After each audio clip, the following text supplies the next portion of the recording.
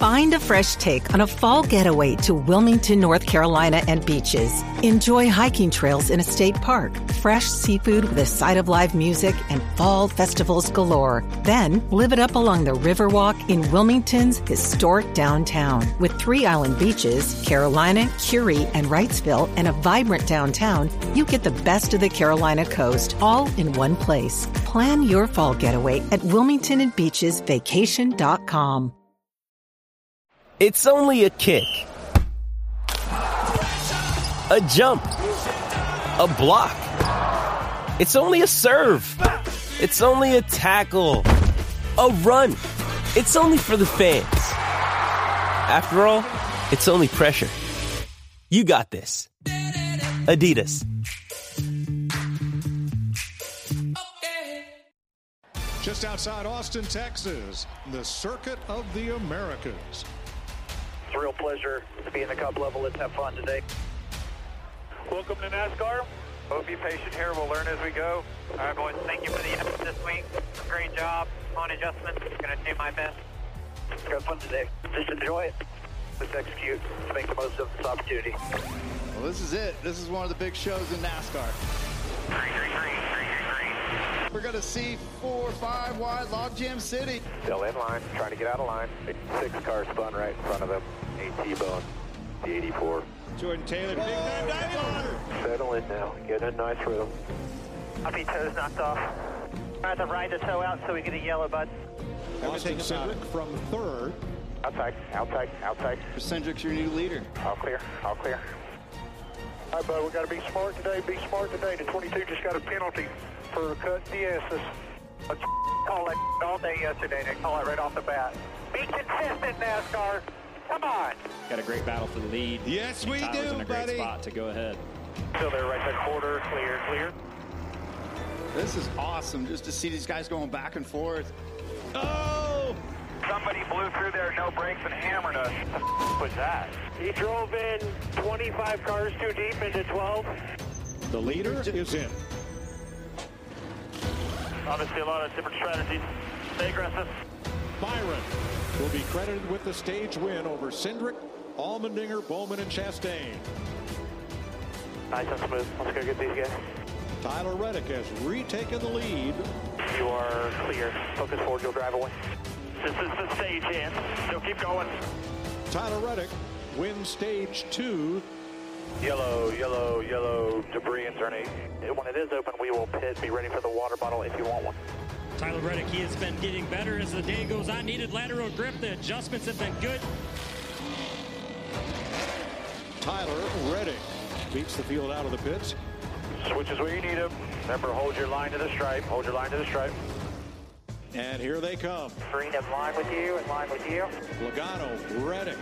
Look at this. All the way down to pit lane on the inside. 45 went wide. Clear exit. All clear half. Tyler Reddick is going to pounce. Perfect crossover. Still there. Easy. Crossing over left side. You'll have the preferred line to the carousel here. Coming back to you. Momentum. Now Byron's got the advantage. Still in line tight with you. Nice and smooth. You'll drive away by 2. That's good racing. Lock it down. Broke. Yeah, we're broke. The rear end's knocked out of it. We are 1 lap short along with the 24. Do what we can to save. 17 to go. 22 will not make it for sure. We were the best one. Can't help it. We're getting past. That's what I'm trying to get at. We got to go.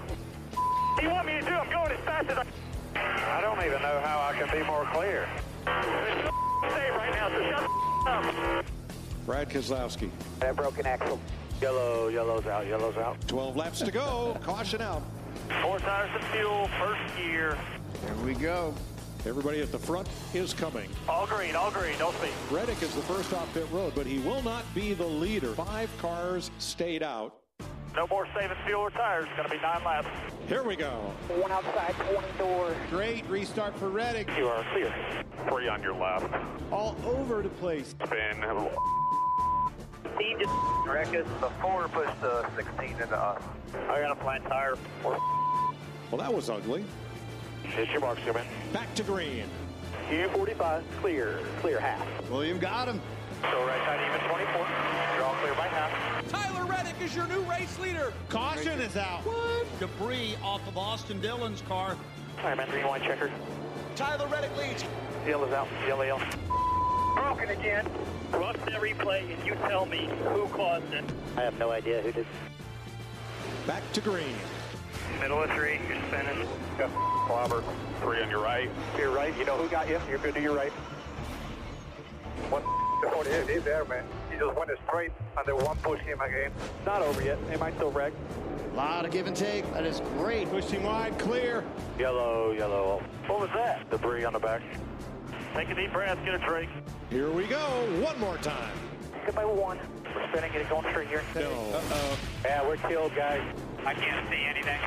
So pressure at all, buddy. You're by 8 to the 8. Tyler Reddick, Masters Circuit of the Americas. Come on! Let's go! We're here! Ridiculous, man. Hey, where's the 48 on the one? Let's be calm. You can always address it later as well. Way to dominate! That is a monster win, buddy!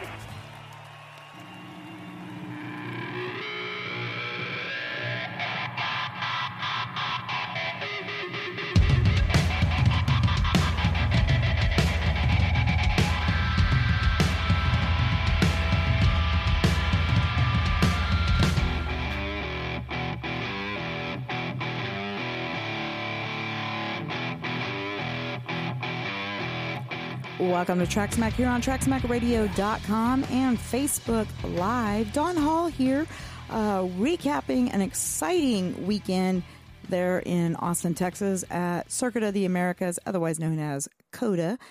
Mike Hague was there. And we want to thank really quick Radioactive. Of course, Radioactive, courtesy of NASCAR's Race Hub. You can always go and check out the Radioactive videos on YouTube and, of course, at NASCAR.com. And we have got a busy show for you this week. But let's go ahead and bring in, of course, Mike Hague from RacedaySA.com. Mike, how are you? Hey, Dawn, I'm doing great. I'm back from the Circuit of the Americas, and what a great weekend of racing at COTA this weekend in Austin. And I tell you what, it was great to see everybody finally get back to the track, this season for my first race to be cover in person. And it just felt good to be there. And what a great weekend we had at the big 3.14 mile track. And Mike, we're not alone, and you weren't alone this weekend. You had your special correspondent. Actually, you're a serious worker. You're a guy that actually goes there and works. Whereas when you and I hang out together, you don't get anything done because I just make you walk the track and shop and do fun stuff. So, but introduce our special guest co-host this evening. Yeah, well, he's coming to you live from Waco, Texas, up in Baylor University. He's the sports editor of the Lariat newspaper and doing some work for the Dallas Morning News this year. And it's my son, Michael Hague. Welcome, Michael. Hey, what's going on, y'all? It's good to be back. It's been a while since I've been on the show, so always a fun time indeed. It's funny he says that. It's been a while, but it's actually been what, Mike? I mean, in the scheme of the racing season, it was last October, wasn't it? Or September at Texas. Yeah, I think it was. Yeah, and then we ended the season in October. So it's been a while month wise, but as far as racing season goes, it really hasn't been that long that we've been away. I know. Yeah, when you put it like that, that's true. That was confusing. I don't know why I try to make things difficult, but now, guys, I'm trying to monitor here, and you guys, I know I told y'all I tagged y'all in it, so you guys try to monitor. Mike is really good about monitoring the chat room and stuff for me, but let me know if you see stuff. And folks, please feel free to join in and ask us questions. Mike and Michael both were at COTA this past weekend. They're in Austin. We're going to recap COTA. We've got lots of audio, lots of fun stuff for you. We will also then be previewing for this coming weekend. It is going to be a busy TrackSmack Radio weekend.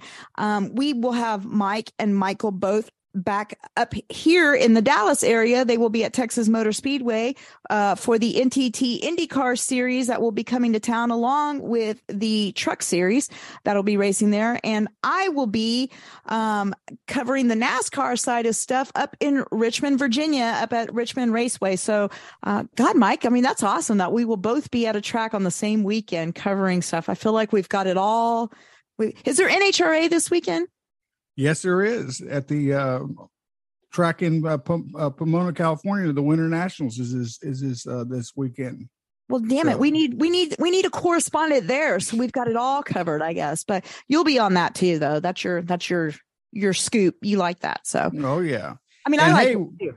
Speaking of drag racing, just real quick, we had Cami Caruso in Pro Stock. We had her on the show last year. She was a rookie driver last year, won Rookie of the Year in the NHRA Pro Stock category. She picks up her first career victory by beating Bo Butner in the finals there at Wild Horse Pass Motorsports Park there in Arizona over the weekend. And I tell you what, Dawn, I'm just really, really pleased to see her get the win. She's about 24, 25 years old, a little bitty thing, about 5'1", maybe 5 foot. She's a little bitty thing, but boy, she can handle that car, and she really put on a great performance in Arizona this past weekend. Well, I was excited because I saw that and I sent you the text, or not a text. I think I messaged you. I sent it to you with the article while I think you were up at Texas, because I wasn't sure if you were seeing it or not. And I'm like, ooh, look, let me pretend like I know what the hell's going on. But I just knew it was her.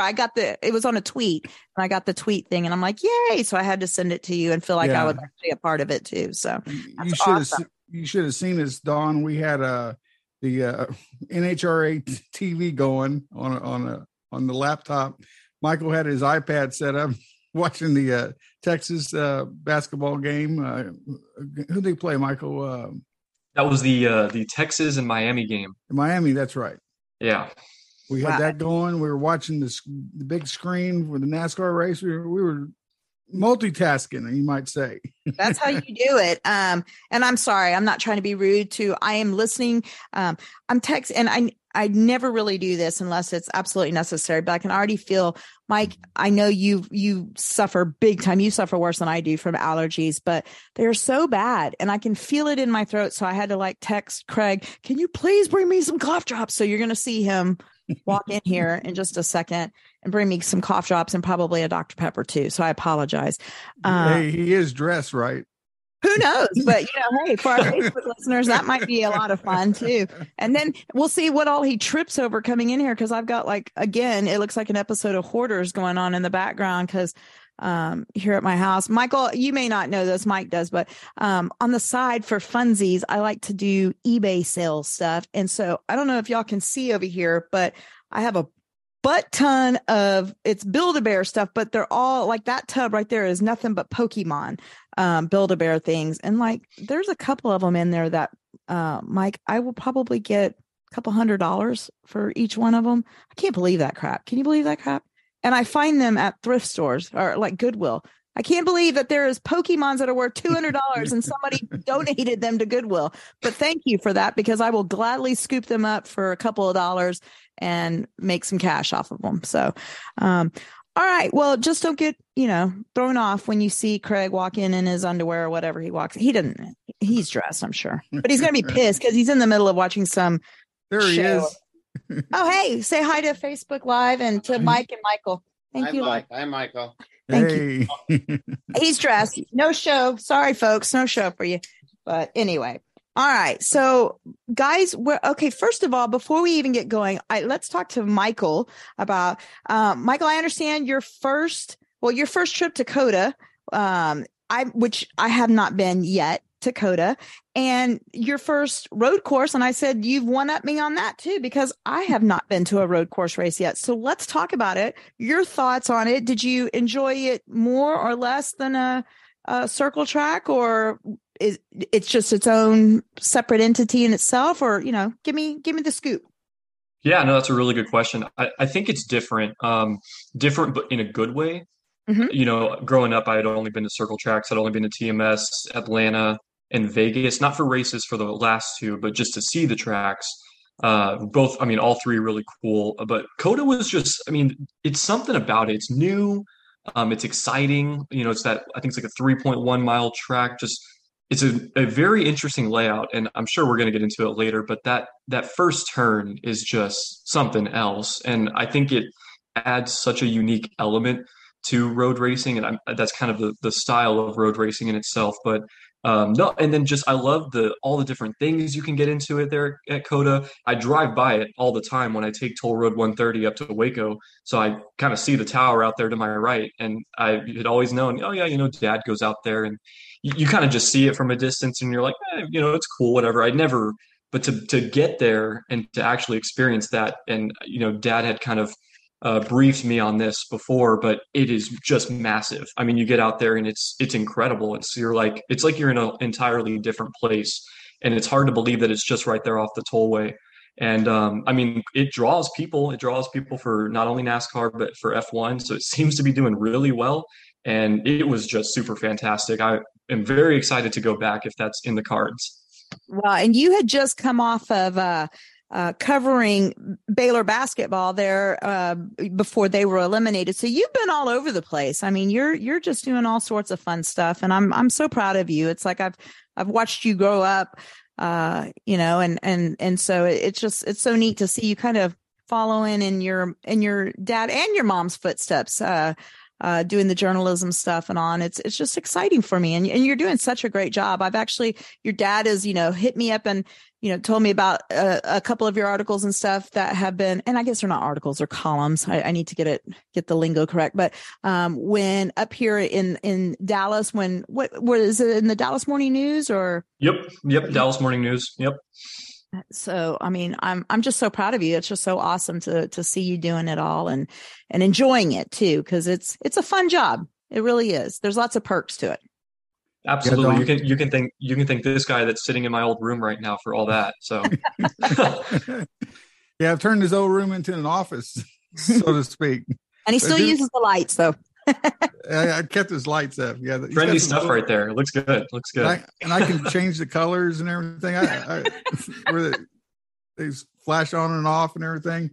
But no, Don, I'm real proud of Michael. He's definitely the journalism, doing a great job with it and everything, and the opportunities that he's getting and has already had. I mean, he's amazing what he's been able to do and see and cover so far for Baylor and also for my publication. But Michael makes a good point about the track. You know, that first turn.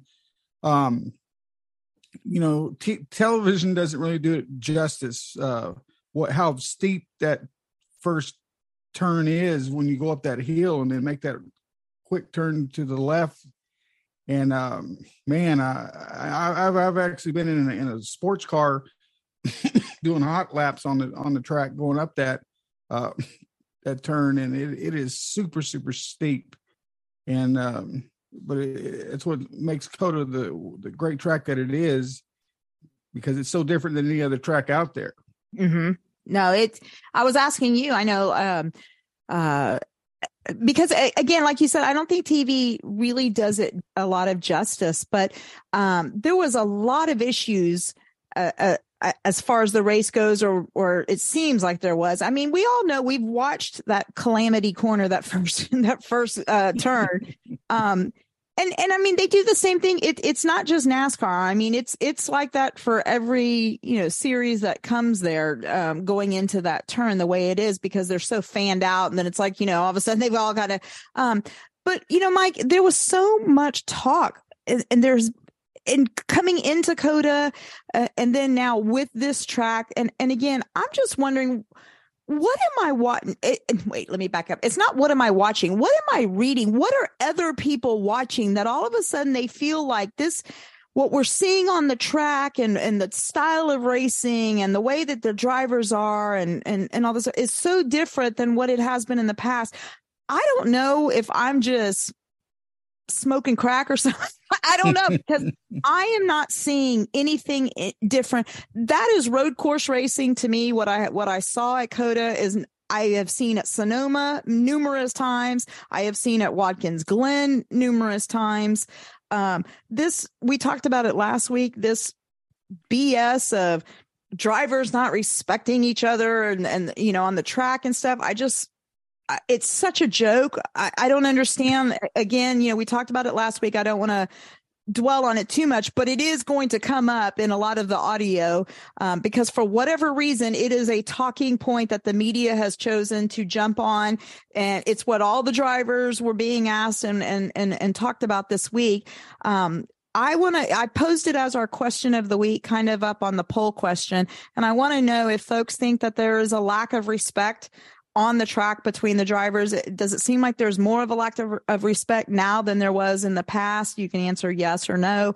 That's the poll question. We'll discuss it and talk about it again, and you guys give me y'all's thoughts especially after seeing what you saw at COTA. But I just don't understand it, Mike. I mean, to me, road course racing is hard racing no matter what the series. But in NASCAR, it's almost twofold because those cars are so big, they're so heavy, they're so powerful that the guys lean on each other so much, but there's really not give and take, because if you give even just the littlest bit, I mean, you can lose 4 to 6 positions like that going into a turn by giving to somebody. And so I don't understand why all of a sudden it's this, there was no give and everybody's, it's demolition derby out there. And no, it's not. I feel like it's not any different in my opinion. What it is these cars are tougher and can take the beatings. Yeah. So, your thoughts, y'all were there. You tell me,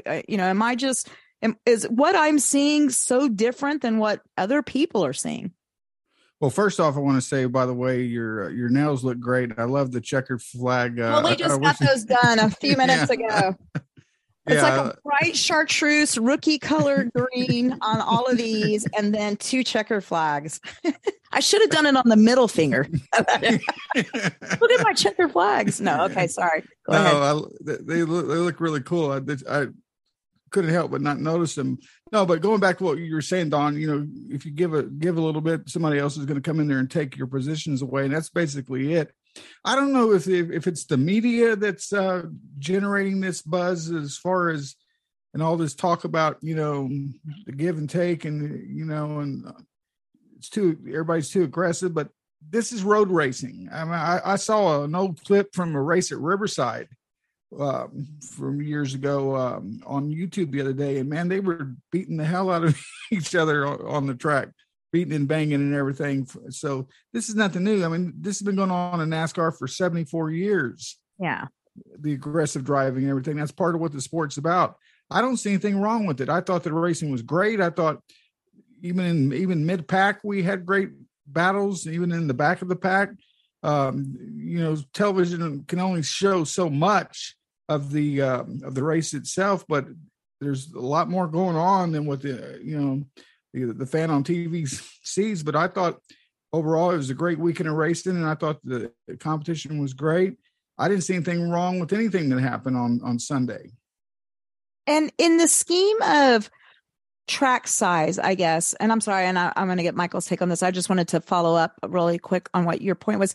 COTA, as far as, and I'm trying to think, I should have done my research before, but Sonoma and Watkins Glen and stuff does not have as many turns, right, as COTA. COTA's pretty unique in that, right, with the 20 turns or whatever. I mean, that's a lot. It's a huge track. I mean, it is a absolute monster of a track. But the other ones are what, more like 12 or 13 turns, maybe.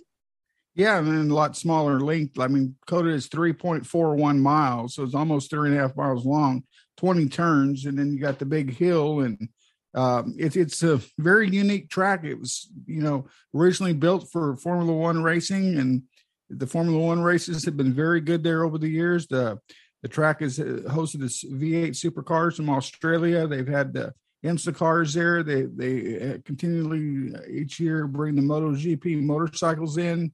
So you have great racing there.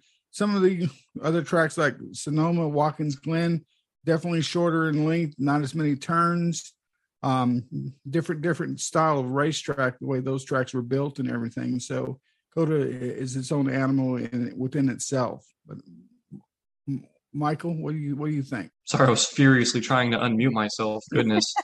No, I mean, yeah, just to echo kind of what you said, it was really good racing. I thought, just off my first impression, I thought I just really like the layout of the place. And if we're gonna, bring in the fan aspect of it, like there's really no bad place to be when you're there. Like that was something that really impressed me. It's like, because you figure with the however 20 turns or whatever, 17 turns, whatever, like you might figure, maybe, I don't know, turn 17 isn't as exciting as turn 1 or whatever the case may be. But I walked around with Dad and kind of saw all the turns and all the grandstands, and it blew me away.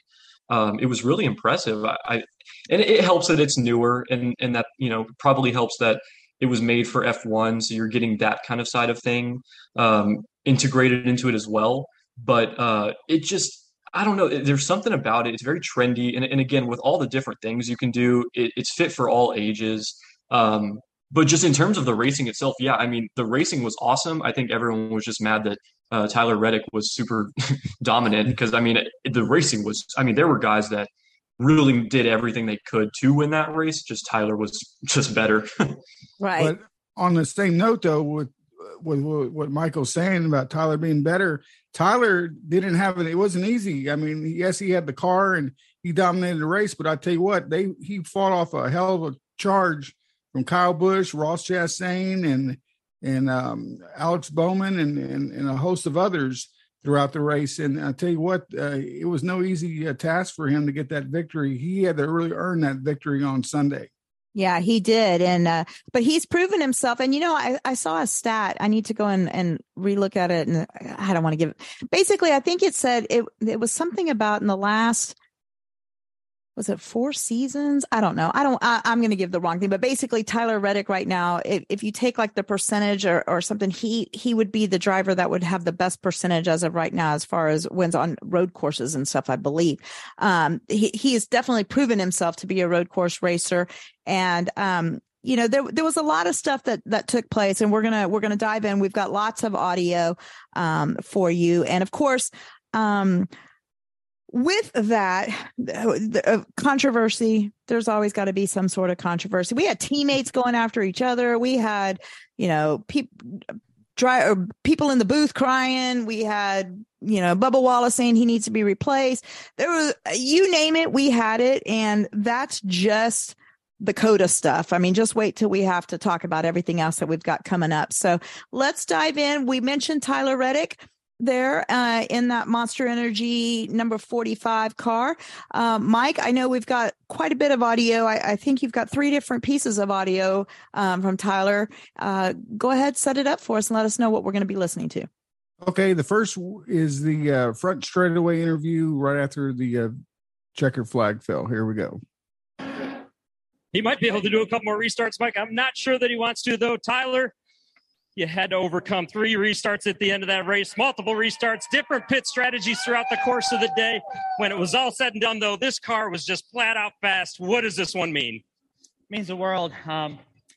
This whole 2311 team's been working so hard all winter long to make the road course program better. I was extremely motivated to come in here, and so I got to take this thing out and improve that performance too. So just so proud of this Monster Energy Toyota Camry TRD. I mean, this whole team, Toyota, everybody, all the resources, everything they've been putting into this to help turn around the road course program means a lot.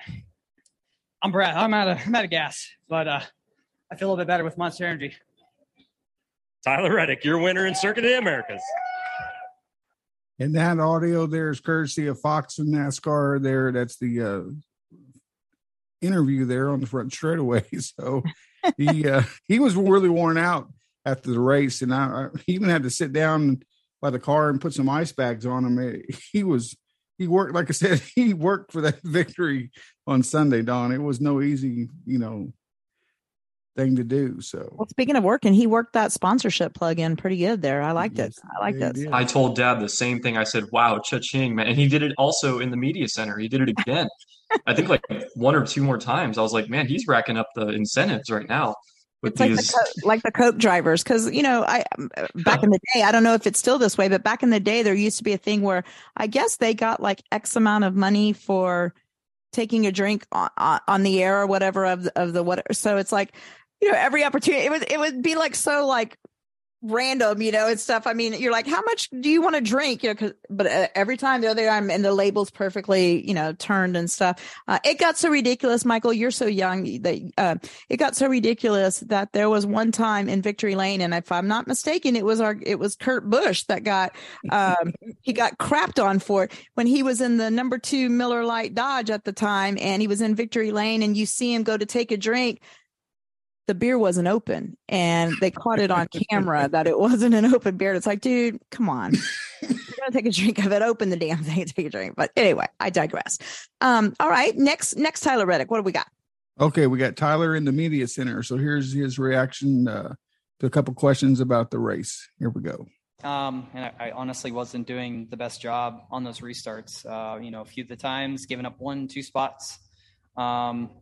And all but that very last one, I'm having to battle for position down into the S's, which is a very tricky area of the racetrack considering track limits and all those things. One bump, one thing goes wrong, you might be getting penalized. So definitely putting ourselves at risk there. So if I have one thing looking at the whole weekend, wish I could have done better, would have been qualifying and just cleaned up those restarts a little bit. So, just there is things to learn for sure, but it all went really well. And the last one got off a turn one without any real, threats.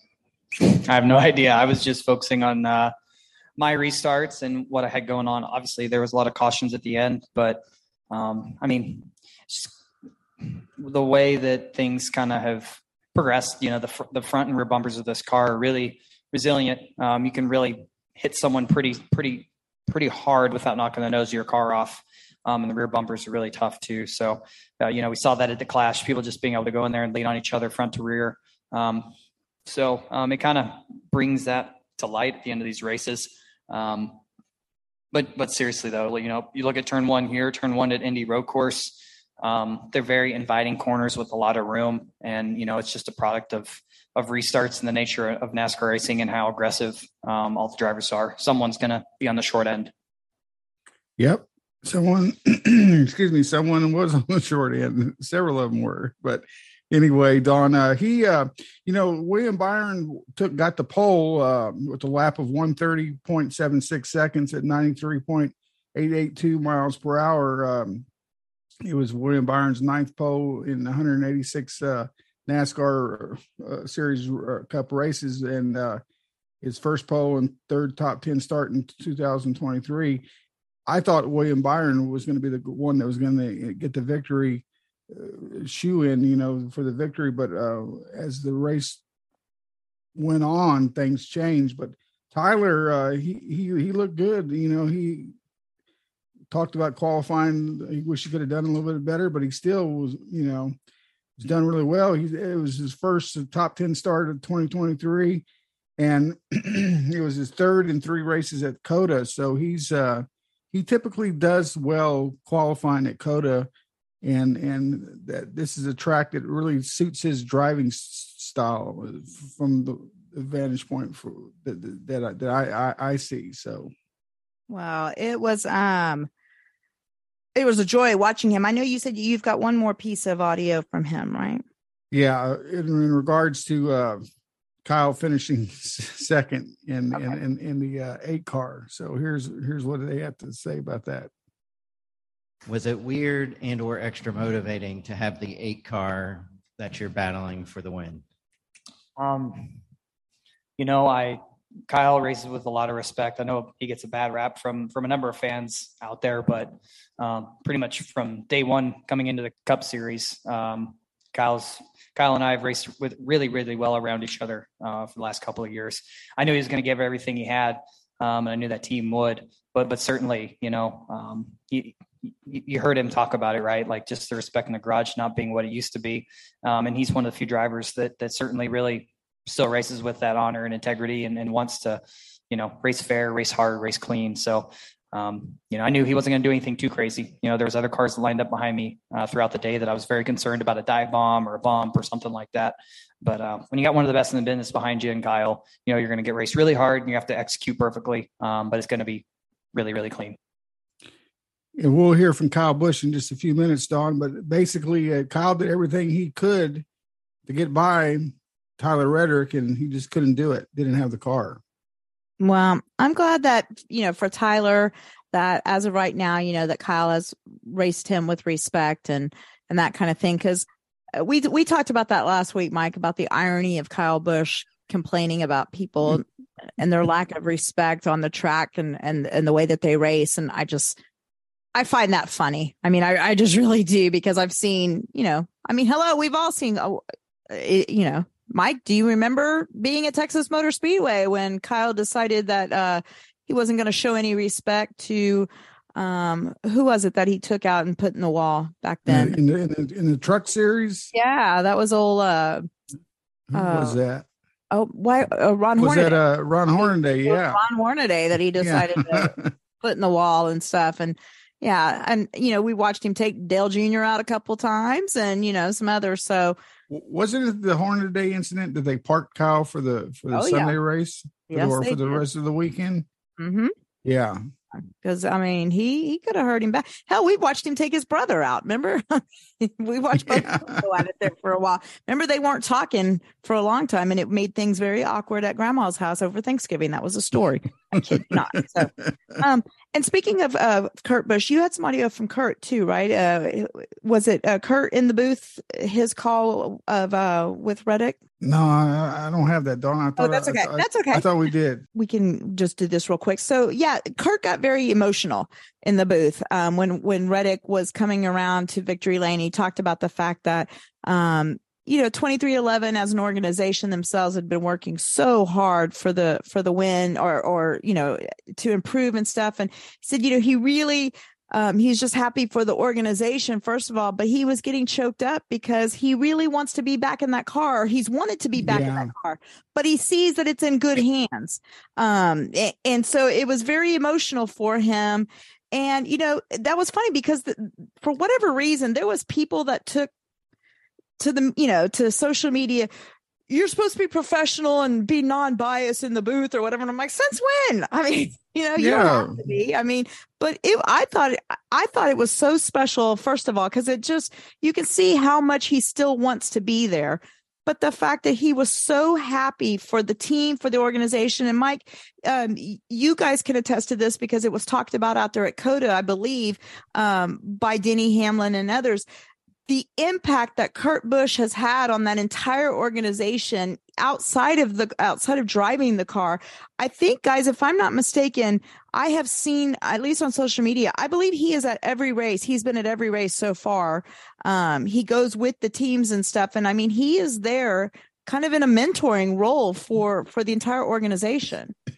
Yeah. And what the audio that I have on is Denny Hamlin's reaction to Kurt Busch. Oh, okay. That's what I have. But anyway, no, I don't know why people would be upset with Kurt Busch for getting emotional. Do we all remember Darrell Waltrip when Michael won the Daytona 500, and that was the year that Senior was killed in the crash? And they said Ned Jarrett did the same thing for Dale Jarrett. And it's just human reaction, human emotion there. It's the same normal. People that have been bitching for the last few weeks when Tony Stewart was in the booth, and they're like, "This is just the Stewart Haas racing show," and that's it's just have to have something to complain about. But well, should we play that Denny Hamlin audio then, real quick?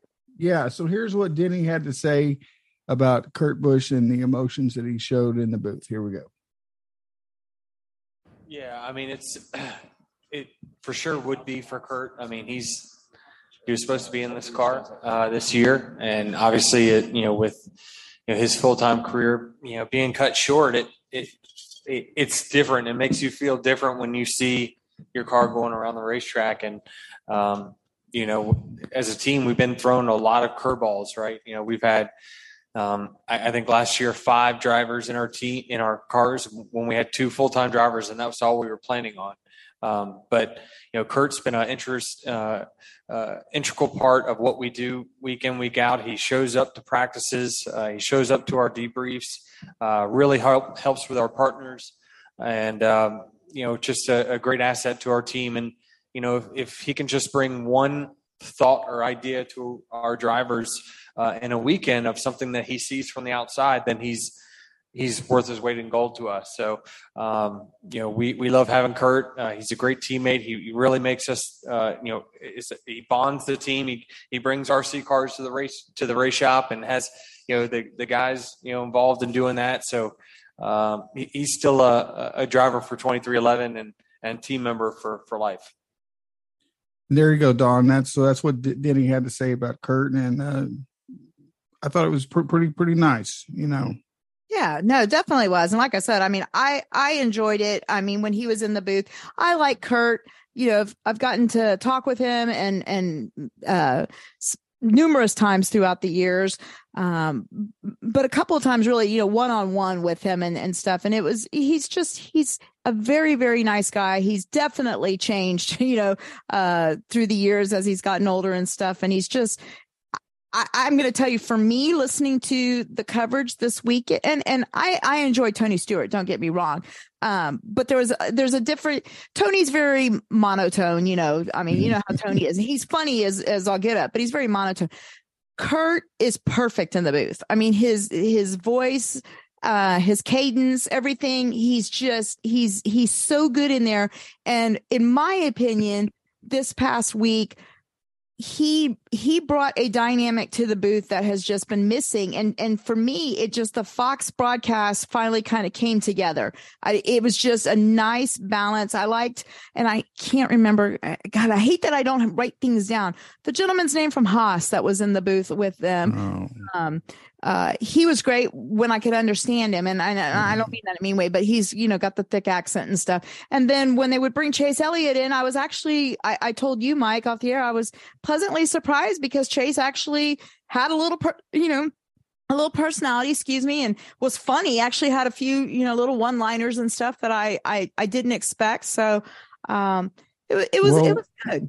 We listened to the broadcast. They were, pumping it through the sound system in the media center. Michael, what do you think? You got a chance to hear the guys talk. Did you like the what they were saying and the way the chemistry that they had among each other?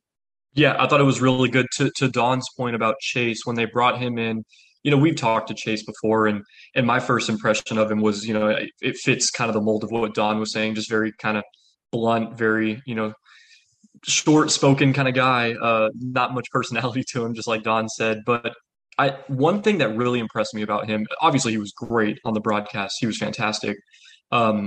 What I respected about him, not only doing that, was before he jumped on the air, he tweeted, I saw this before the race started, he put out a tweet, y'all may or may not have seen this, but he was like, hey, NASCAR fans, like, I'm going to be on the broadcast today, chipping in. What are some things that y'all don't like about, common broadcasting? Like, what are some pros and cons to it? What do y'all want to hear out of me? What are y'all tired of hearing from either drivers that come on there or just regulars? Like, what can I add to make this a better experience for y'all is basically what he was asking. And again, I think that helped because he was probably using that as feedback and, scrolling through it and seeing what people were saying. And I saw some interesting things on there. I can't really remember, excuse me, off the top of my head, what some of the feedback, that he did get. But again, I mean, that just really impressed me about the guy. And I think that paid dividends for him on that broadcast because you just sitting in the media center listening to it. I really enjoyed it. And I thought for the here and there when they would throw him a softball and he would, have a chance to talk, he did a really good job. So again, to answer your question, I thought it was the chemistry was good. And I thought Chase did a really, really, really good job. So I just want to say something, Don, real quick. Don, for those that are listening or wondering why is Chase not racing? If you didn't hear the story, he broke his leg in a skiing accident and had to have surgery and everything. And so he's out for a few weeks until he can get back to racing. So that's why he was at home doing a remote feed into the show. And that's why we saw him, there, whatever. Well, the interesting thing I thought was that he's not at home. He wasn't there in Georgia or in North Carolina. He was in Colorado, where the incident happened. But anyway, but I thought too, what I thought was interesting, and I want to give kudos to Fox to their coverage, because for having 4 guys in the booth, which is a lot, to have 4 guys in the booth and to pipe in somebody remotely through the broadcast throughout it. And then you pipe in Larry Mack, who's in the studio in Charlotte. I mean, that's 6 guys that you've got talking at all different times and stuff. And, that is not easy. And I felt like, I think maybe one time they kind of stepped on each other a little bit. But that was really it. And I honestly felt like it went relatively seamlessly and I enjoyed it. I really did. I think it'd be neat for them to consider maybe bringing in more people like that, bring in some other people remotely just to give opinions and stuff here and there. That would be fun. Yeah.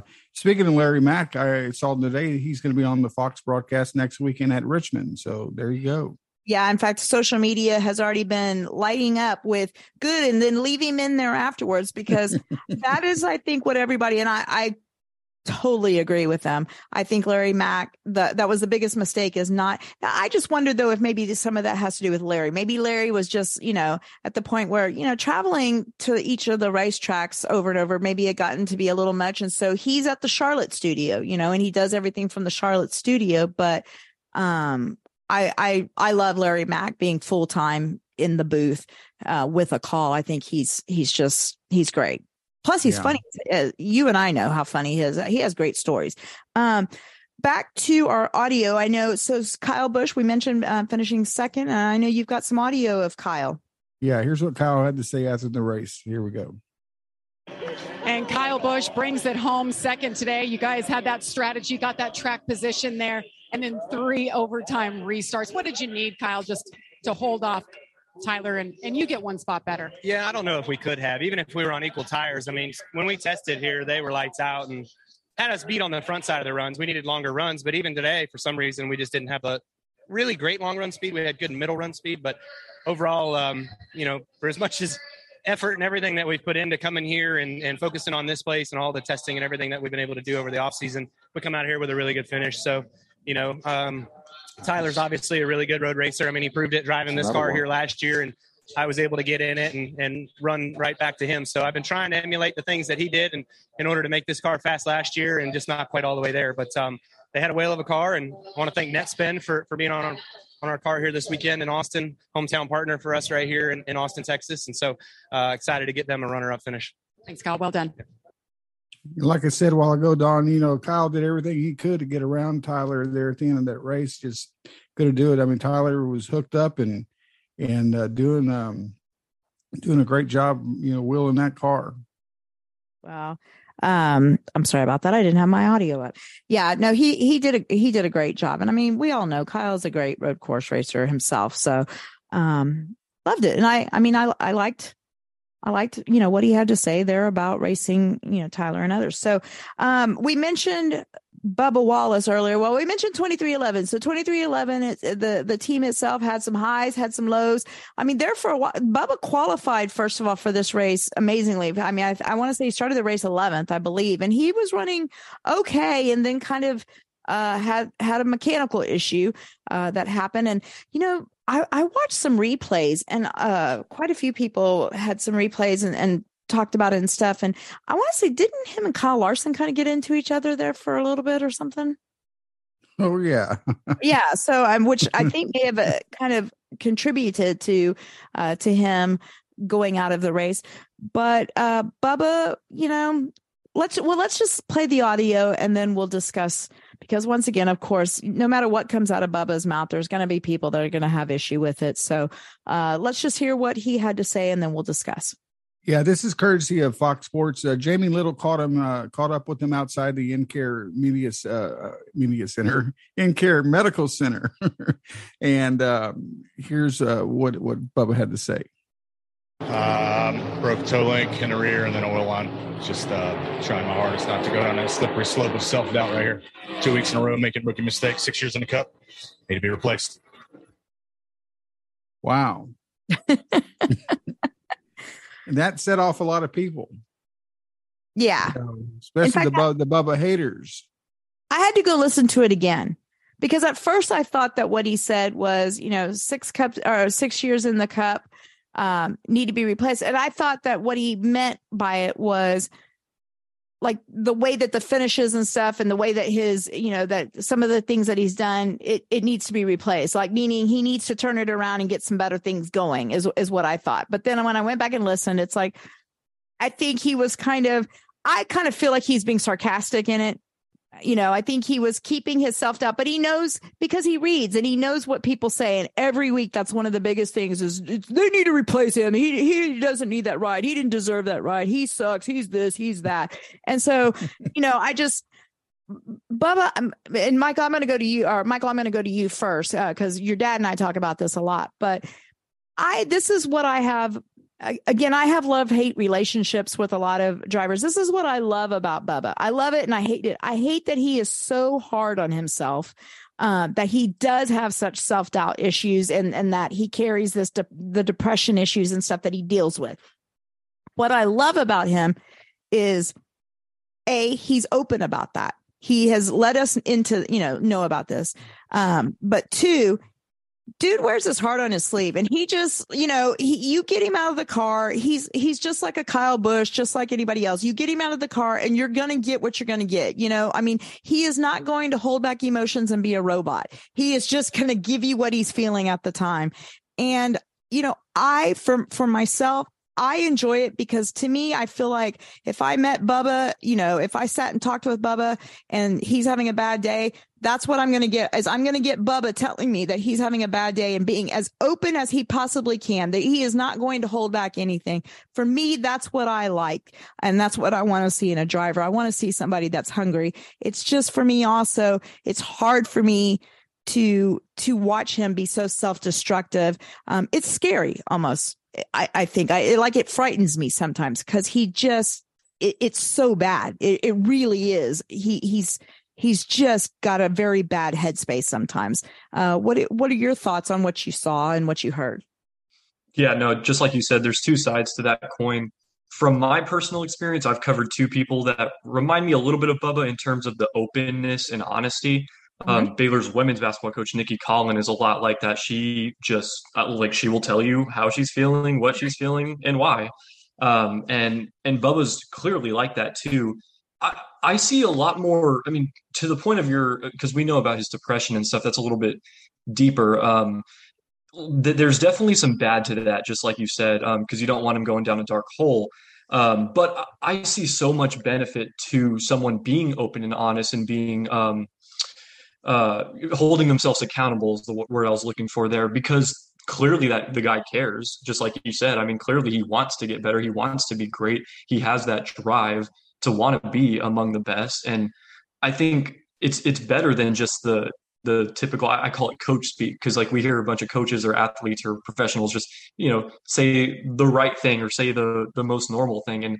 And I love that Bubba is open and honest about that. The other person, by the way, along with Nikki Collin, is Blake Shapen, just the quarterback at Baylor. He came to the first practice the other day and was just like, yeah, I didn't step up as much of a leader last year as I needed to be. And he was so hard on himself and beating himself down. And like you said, Don, I mean, that it's hard to see these guys do that.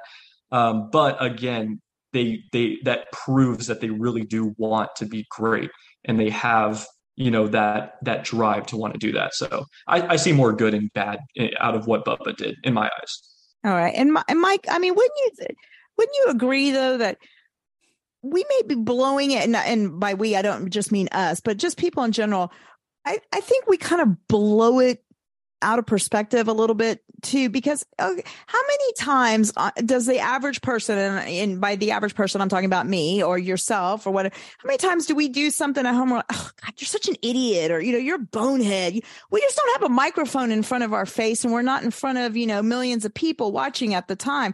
But I know I do it all the time. I mean, I call myself names and, whatever, but I mean, that's what I feel. He's just, I mean, he, like I said, he wears his emotions on his sleeve. And I guess because we do know his history of, with, mental health stuff, and depression and stuff, it kind of, I guess, makes it, increases it or makes it a little bit more, in our face, I guess. But I just, at the same time, I kind of have to step back for a minute, like I said, and be like, how is this really any different than anybody else on any normal day that does something stupid or whatever? I mean, we all kind of bash ourselves or whatnot here and there, because I think sometimes we do it too to build ourselves back up within ourselves, you know. So I don't know, your thoughts on that? Well, I agree with you to a certain extent there, Dawn.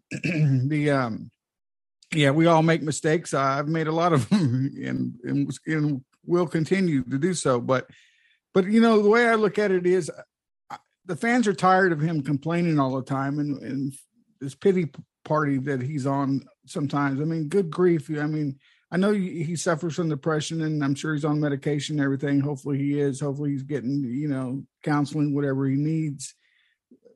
But you're racing for one of the biggest teams there is. You've got an owner, Michael Jordan, who's behind you 100%.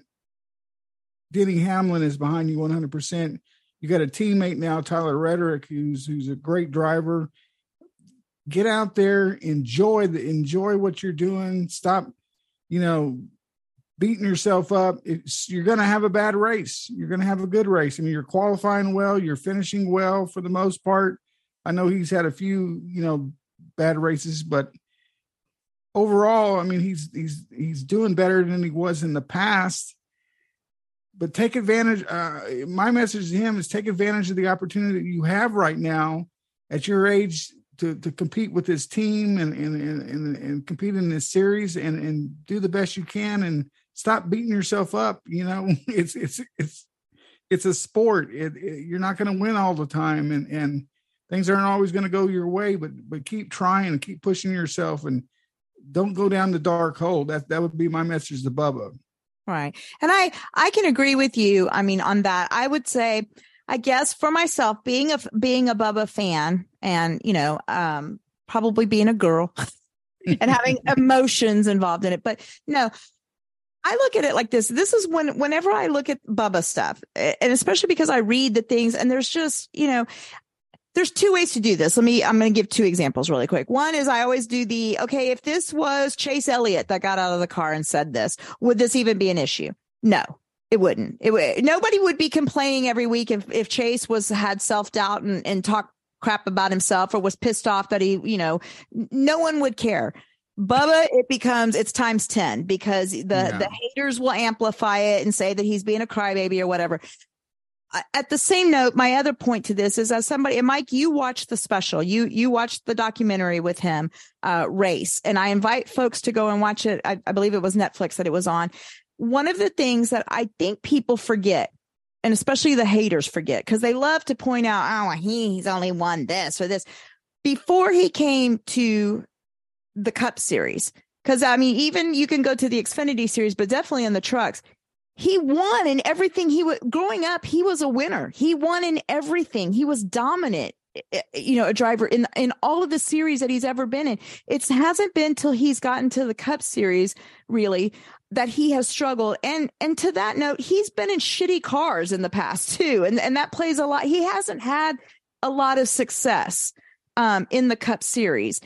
Now, yes, he is in a position and in a car, you know, that he can get this done in. And he is, you know, on a whole, I think if you look at his entire, since he's been with 23XI, if you not just finishes, but just look at races in general, he has raced a lot better. He has been in better positions. He has qualified better. He has been studying the road courses and has done a lot better on those tracks and stuff. And there are races, Mike, that you and I know this, we do it every week, that he goes to that we legitimately will say, Bubba Wallace, you could say is a contender for a win at certain tracks and stuff.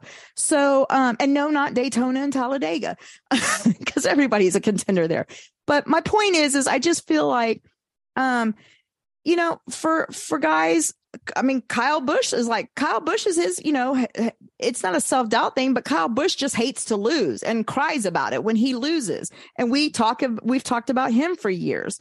So, you know, I mean, really and truly, when you look at it on paper, it's just losing sucks. And it's just how guys deal with it. Either you whine about it like Kyle Busch does, or you become you're negative in your own headspace like Bubba does. But I mean, in the end, basically they're kind of doing the same thing. You know what I mean? But it's just the way that social media and stuff reacts to it. And for me, the bad part of that is Bubba feeds into a lot of that and it brings him down even more. So I don't know. Kurt Busch came to, immediately was on the broadcast and said, he hates when Bubba does that, when that Bubba is so hard on himself. He is his own worst critic. And he's like, he has seen such amazing things and he feels that Bubba is such an amazing teammate and such an asset to there. So, and I know Denny has had Denny stands behind him as well too. So, take that, haters. I don't think he's going to be going anywhere. And one good finish or a win, Mike, and everything turns around. Exactly. But I think at some point, if he doesn't not stop doing this, it's going to come back to bite him in the ass. It very well could. Yeah. Unless of course he has people behind him that understand this is Bubba. This is what we get with Bubba. And we're just going to keep, building him up because we feel like his value that he brings to the team, is worth more than that. You know what I mean? Because maybe you're not guaranteed something. Maybe you're not guaranteed with somebody else that comes in that you're going to get, what Bubba does bring. And Bubba brings a lot of stuff outside of the track to 2311 racing, whether people want to, like it or not. So, all right, moving on. So we have some more audio though from Denny Hamlin, don't we? Yeah. Denny, let's see. Yeah. Denny talks about the race itself, his and the intensity of the, of all the spins and everything. So here's what he had to say. Yeah. Certainly it's a big pressure situation probably for Tyler because you've been the dominant car all weekend. You've had the field covered and at that point when you're leading the race, it's your race to lose. There's not much to gain. There's only a lot to lose if he doesn't execute, right? So for him to manage those pressure situations and execute on restarts, it's huge. Trust me, you get back where I'm at in the middle of the field and it's just chaos, right? And so, it's just a matter of whether the lane you pick, there's a car sitting in the middle of the track or not, whether you're going to get through. But if it seems like the racing's a lot cleaner in the first few rows, the one time the strategy worked out perfect, we restarted third on the first green, white checkered. I got a cut tire. And so just bad luck and whatnot. But, I think this is a lot about Tyler's poise, and it's what I saw all week in his performance, not only the simulator, but is it like the Oscars where y'all give me the music? He just slows everything down. He's running fast, but he's doing it in slow motion, which is just a sign of someone that's in control. Well, there you go. Yeah, I don't know if it's good chaos or not. Right? We had 2 laps to go 2 hours ago, and it just felt like it just kept going on and on. Again, I don't know what we do about it. And you couldn't hardly hear Don. Bob Pockers was asking about the chaos there at the end of the race, and why the race had to be extended, 3 different times, basically. And that I saw a lot of people. There was comments about that too. In fact, somebody had posted, I think it was Jeff Gluck, said that somebody was asking him about the Chicago race, or it was a reporter or something that was talking about the Chicago Grand Prix that's coming up. And they're like, please tell me that's not what we're going to be seeing, what we saw in the last hour. But we've seen numerous restarts at other tracks. Yeah. And, Tyler Reddick, they asked him, Michael, help me out here.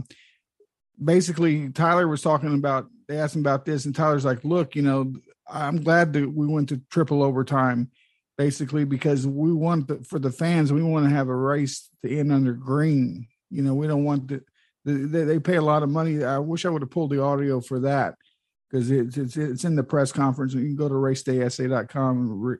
When you read my story or the Wire story there, you can the whole press conference is embedded in there if you want to hear what he actually had to say. But basically, the fans don't want to see it in under yellow flag. They want to see it go all the way green and then finally a checkered flag at the end. So Well, and folks forget too that especially at road courses, when there's cautions after wrecks and stuff, I mean, the cleanup takes longer at those tracks and stuff a lot of times, because there's so much more debris and things that get thrown up onto the track. And, there's a lot of issues when it comes to the road courses. The cautions just tend to be longer. So I don't know, again, the fans got their money's worth. I don't know what people are complaining about. So, all right, Mike, and hey, we lost Michael for a second. He said that his Wi-Fi dropped him, but he's going to try to jump back in. Okay, so, we'll bring him back here in just a second as soon as we see him pop up. So, Mike, I know, what we talked about there for a minute, the hard racing, or, so people are saying that there's hard racing. There was different drivers that were talking about the racing styles and stuff, of the track. NASCAR's Elton Sawyer, I know, commented on one of the shows this week, and I know you have the audio of it on, if he feels, has the racing been more aggressive? And was it more aggressive there at COTA? What's going on? We have that audio, right? Yeah. Here's what Elton had to say. I think it was today. All right. We didn't see anything that crossed the line. Our DNA for 74 plus years has been aggressive driving. I think what we see today and a little bit of a byproduct, which is still good, is the durability of our next gen car. And our drivers know that, so they can even be more aggressive. So yeah, I think there is a line. The teams and drivers understand, for the most part, where that line is. And if we see something that looks just blatantly obvious, then we're going to get involved. But that's not something that we want to get involved in. We want the drivers to be able to handle that. Some of that, I believe, also, if you look at we love road racing. Our fans love it. They love the excitement. But when you look at turns like turn 1 at COTA, or even turn 1 at Indy, they're set up to basically, it's a fast, high-speed entry, and late braking is a byproduct and a part of passing on road courses. Will we see that at Richmond this week? No, you don't see that as cars enter turn 1. You don't see it as they enter turn 3. So I think it's just the venues that we go to. It brings a different element, whether it be, our short track racing at Richmond and Martinsville, and dirt racing at Bristol, or a road course racing. That aggressive driving is just, again, it's our DNA. And that, I like what he said. It's in our DNA, and it has been for 74 years. I mean, that's what NASCAR is all about. We need that. We need that aggressive racing. We need that aggressive driving and beating and banging. And that's what attracted me to the sport years ago. And I want to see just more of it, Dawn. Yeah, I totally agree with you. I mean, like I said at the beginning, and I said it last week, and Michael's back. So I don't understand why all of a sudden people think that, especially during this race. I mean, it was a road course race. It wasn't anything that I saw that was out of the ordinary. But Jeff Burton discussed this as well. I know we've got some audio too, and he talked about some stuff, right? Yeah, and here's what Jeff had to say. Our drivers are underrated. It's so difficult to express how they attack every corner, every race, every lap. They maximize the corner speeds like it's crazy. It's absolutely crazy what they do on a weekly basis. We take it for granted. As a former driver, I take it for granted. Our fan base takes it for granted. Other fan bases give nowhere near the respect to the Cup drivers that they should, because to drive a heavy car like that, it doesn't stop, it doesn't accelerate, it doesn't have lateral grip. All the things it doesn't do is what makes it great. Fair play to their racecraft and where they can put a car. That's what impressed me the most. Some really good drivers in NASCAR and Cup Series, especially on road courses, which surprised me a bit. So his words were perfect. And on top of that, he was spent. I mean, he was like he talked about having to take a few breaks, like get some ice, I mean, our drivers are truly some of the best in the world. And if anybody wants to challenge me on that, bring it on. Bring it on. Bring it on.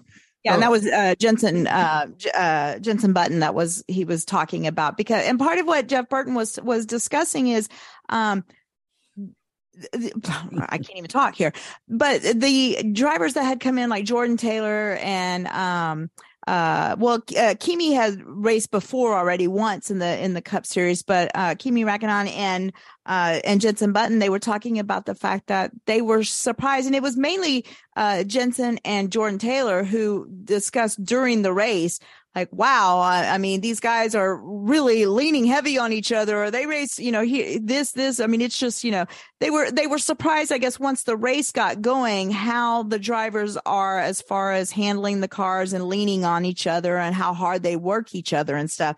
And, there's this old, what series has the most talented drivers or whatever. And people always look at F1 drivers or will mention F1 drivers as being the elite drivers of all the racing series. And NASCAR drivers kind of get, poo-pooed on sometimes. But people don't realize, that the NASCAR drivers, it's like these cars are heavier. I mean, they beat and bang more. It's not pushing buttons on, and I'm not taking away anything from Formula One drivers and stuff. The speeds and stuff that they go at is very different, but there's not a lot of passing. There's not beating and banging for passing. That's for sure in Formula One, or even so much, in any kind of open wheel driving there, you don't get a lot of that. And so to hear, I think it was validating, I think is what Jeff Burton was basically trying to get at. It was validating to hear from these Formula One drivers or IMSA drivers and other drivers, just kind of how much respect they had and appreciation for what these Cup drivers are doing week by week in these cars, and especially on the road course. Yeah, Dawn, and Kimi is he raced at COTA in the Formula One race before. I was there and saw him, so he has past experience on that track. And but driving a stock car, a little bit different. Yeah, and Michael, I know there in the media center, and throughout the weekend they talked to guys like Jordan Taylor and Kimi and Jenson. Your thoughts on what you heard from those guys in the other series, and racing in the NASCAR, especially post race. What were your thoughts? Yeah, I mean, you could tell that they thought it was different. A little bit of a serious adjustment for sure, kind of like what y'all alluded to. I mean, me and Dad were talking about this kind of down the stretch. It was funny, like it felt like when there was like 2 laps left, I think Denny Hamlin said it himself, it felt like that was like with 2 hours left in the race. Like it felt like it took 2 hours for those final restarts. And one of the things we were me and Dad were contemplating on, doing maybe a little column or something on, was the fact that those F1 guys were, kind of struggling in the race. They were maybe middle of the pack or on that lower echelon, but they ended up, I think, probably courtesy of the restarts, they finished fairly well. I mean, they were still kind of in that middle of the pack, but I think like the one guy finished like 12th, and it was like 12, 15, 17, something like that. So honestly, pretty respectable considering that was, considering the adjustment and that kind of thing. But no, it was definitely a major storyline going into the weekend. It was talked about, seemed like those guys were ready for the challenge, ready for, doing that stock car, dealing with that, battling that adjustment. But yeah, I think it's good for the sport, and I think it's exciting. It added something different for the fans too. I was impressed. I thought, seeing them kind of propel themselves with those restarts was maybe a good ending for them, considering it wasn't the best of days for them on Sunday. Well, and I was just going to say, Michael was right. Benson, Jenson Button, he finished 18th. Let's see, going down the list here. Kimi was 29th. And then we had I couldn't remember. I thought one guy finished in the top 15. Could be wrong. Well, I know Jordan Taylor. I was going to say, Mike, while you're looking, Jordan Taylor, of course, qualified 4th, and he was up there. The problem that Jordan had, and he admitted it there in his INDYCAR, they played it during the race, is there was one turn there very early in when they got going, and he didn't dive, or he dove in too far and spun his tires, and stuff, and burned his tires down a little bit. And once he did that, he lost ground. And, the other thing, Mike, and Michael, that a lot of people forget is, of course, road courses are very much a lot of times come down to strategy, to pit strategy and fuel strategy. Yeah. And there was guys that were on different fuel strategies and stuff throughout the race. And that played a big part in it as well. But Jordan, probably out of all three of the guys, is the one that most NASCAR fans have really been wanting to see in the series. He's just, him and his brother. Oh, we lost Michael again. Him and his brother are both extremely talented. And, I thought that his finish was not, reflective really of how his entire race and his entire weekend, honestly, had gone. Mike, I know you have audio. You have audio from both of those guys, don't you? I do, but I want to say Jordan Taylor finished 24th. I skipped over that one. Okay. Yeah, we do have audio. So let's hear from. Let's hear from Jensen Button first. Here we go. Okay. You get to the turn one and everyone's in the way, and people are braking later than me, and they just hit a car and use that to slow them down. So that was the thing for me. It's just, I have to say, I enjoyed the race. I'd say 60% of it. 40% of it kind of felt a bit silly. The amount that we were hitting each other. And in turn one, people would have an inch overlap, and I would turn in and get whacked. Luckily, it didn't spin me around. And then on the exit, I gave him a big whack back. And the revenge is enjoyable, but there's points where it feels that we could do better. I mean, the action's amazing, don't get me wrong, and I have to give it to these guys. The first 10 laps, they just destroyed me. Left me standing. I mean, every time I was in a corner, I had someone overtaking me. And I was like, this just feels wrong. I mean, I'm driving in a race where nothing feels natural. Normally when I race, if I go into a corner a little bit slower, no one's going to drive on the outside of me because they won't get there. But in a cup car, you can. So they'll go on the outside, put a wheel inside for the next turn, and then just push you off. So you have to give them room. So I took a while to learn the race car. And I haven't raced for 3 years either. So I've never hit a car, intentionally. And then after the first stint, when I changed tyres, I was like, guy, put me in clear air. I need some laps on my own. And they did a really good job on the pit stop. And I was able to run clear. And I really enjoyed it. And the pace was good. And then the next stint, I'd had a whack from Kimmy. And it just felt so oversteery. And I just went backwards. And I also had heat exhaustion. I was like, guys, I'm going to have to stop. It was that bad. So, yeah, I need to improve some things in the car. I did stop near the end of the race for a minute, twice, to get some ice and some water because I was going to faint otherwise. So, yeah, it was tough, but I enjoyed the end. I got it wrong on the last restart, but I made up 3 or 4, no more, like 5 or 6 places on the last 2 laps. So I enjoyed that. And there you go. So, yeah, he seemed like he really had a good time. Yeah. And Mike, I'm not trying to put you on the spot, but Formula One races, I mean, it would probably be half the laps of the NASCAR race. So, I mean, endurance wise and stuff. And he admitted it there. I mean, he had to stop a couple of times for ice and water and stuff. I mean, again, these guys, they don't, and this goes for just anybody in general who likes to say that drivers aren't athletes. I mean, you have no idea what these guys are putting their bodies and stuff through, especially on this road course. But I know he said, and I want y'all's take on this. He said 60% of the race was enjoyable and stuff, but then the rest he thought was kind of silly. But what I don't think that he understands, I think they need to get him on an oval race, let him race on an oval to understand where some of that beating and banging and laying on each other, how it plays in on the oval tracks as well. Because again, that beating and banging coming, especially in stage racing, I mean, it could make the difference. You just don't understand. People just don't understand how close NASCAR, things are in NASCAR racing. It's a completely different animal than open wheel racing. Oh, you're exactly right. So we also have Jordan Taylor. So let me go ahead and play it. And here's what Jordan had to say.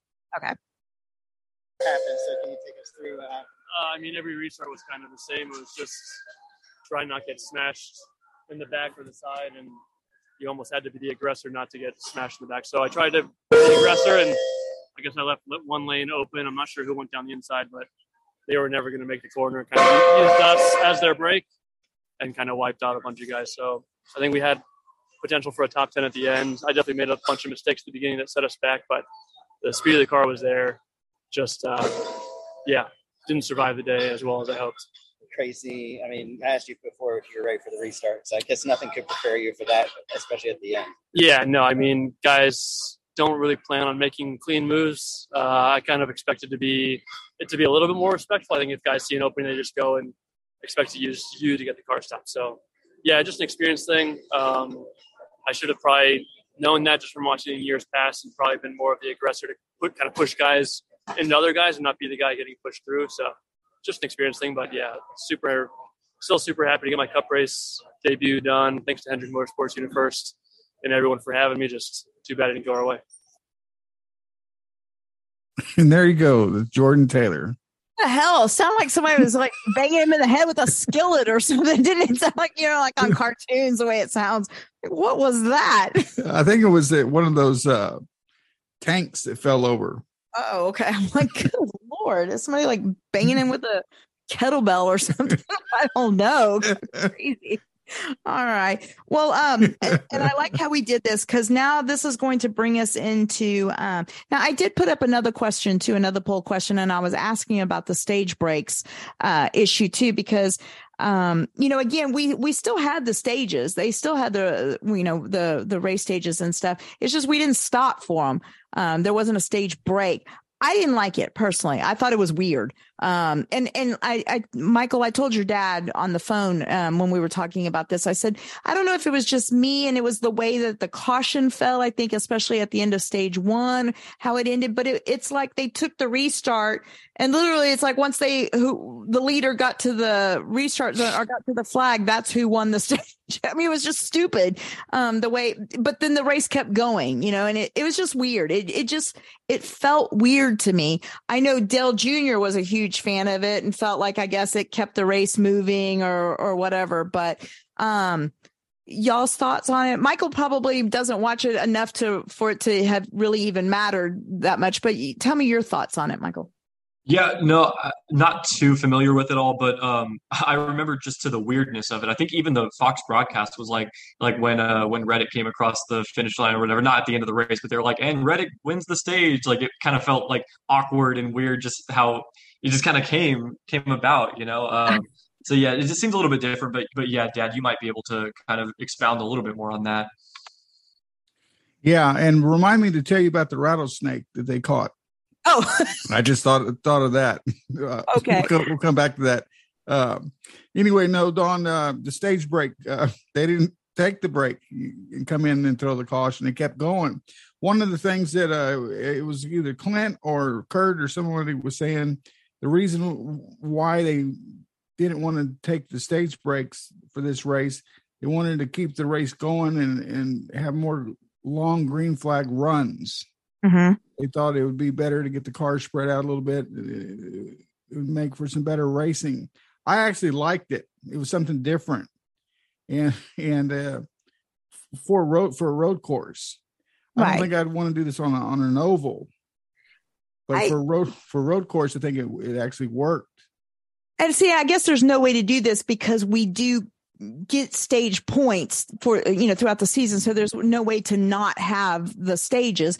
Because I was gonna say, if there was no way to have, I would just say then just get rid of the stage racing altogether at the road courses, because what you just said, Michael, was exactly what happened. What made it weird is and Tyler Reddick is your stage one winner, and as he goes into turn one, it was like it just continued. It didn't, I don't know. It just didn't make sense to the ear, I guess, is, I don't know. But I mean, it's one of those things. It's just stupid. I mean, it's not something that made a big deal or whatever. I guess it was just for me, the way it sounded, and it just, I don't know. It just felt kind of like, oh, what the hell just happened? Kind of cringy there. Either that, or maybe it was just that there really wasn't any emphasis on how important stage points are. You know what I mean? Like when you get the checker flag to stop the stage, and you kind of, and so-and-so gets stage, and they kind of go through the points, who gets those points or whatever.